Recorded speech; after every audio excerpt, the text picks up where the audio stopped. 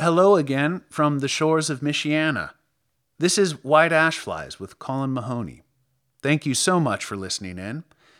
Today I'm presenting another installment of the series of original works I call Xander's Appendix and Other Gratuitous Organs.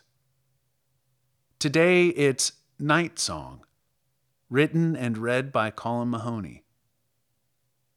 You can find this episode and older episodes of White Ash Flies on Apple Podcasts, Spotify, SoundCloud, Anchor FM, and on Twitter at Colin Mahoney15.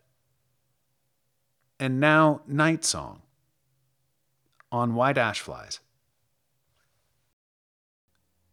There are 10 trials that will soon tribulate, the least of which would starve somebody less marginal than your body, shelved as it is.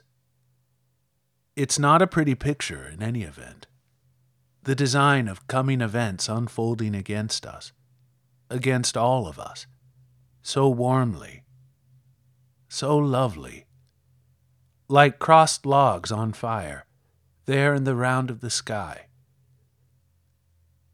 In spite of it all, there's such a smooth sheen to it all, such an undead spirit for us all to read in the corrugation, blood red in the heat we read by, so unusual for this time of night.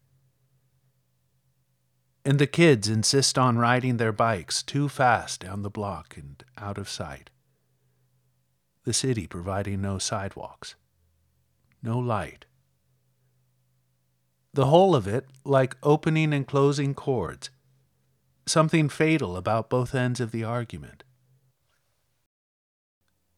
Night gets into the pit or depression of it, where bones and shingle meet, in the inarticulate exchange of torches, of tides, against this arctic, inarctic night, blind as the old woman blinded as a child in a squall of dust looking back at us, who had eyes for future events pressed upon her, sucking inside her head, all her days of events unfolding toward her, whoever the angels were who angled after her, palm fronds sharp as scythes in their angelic hands,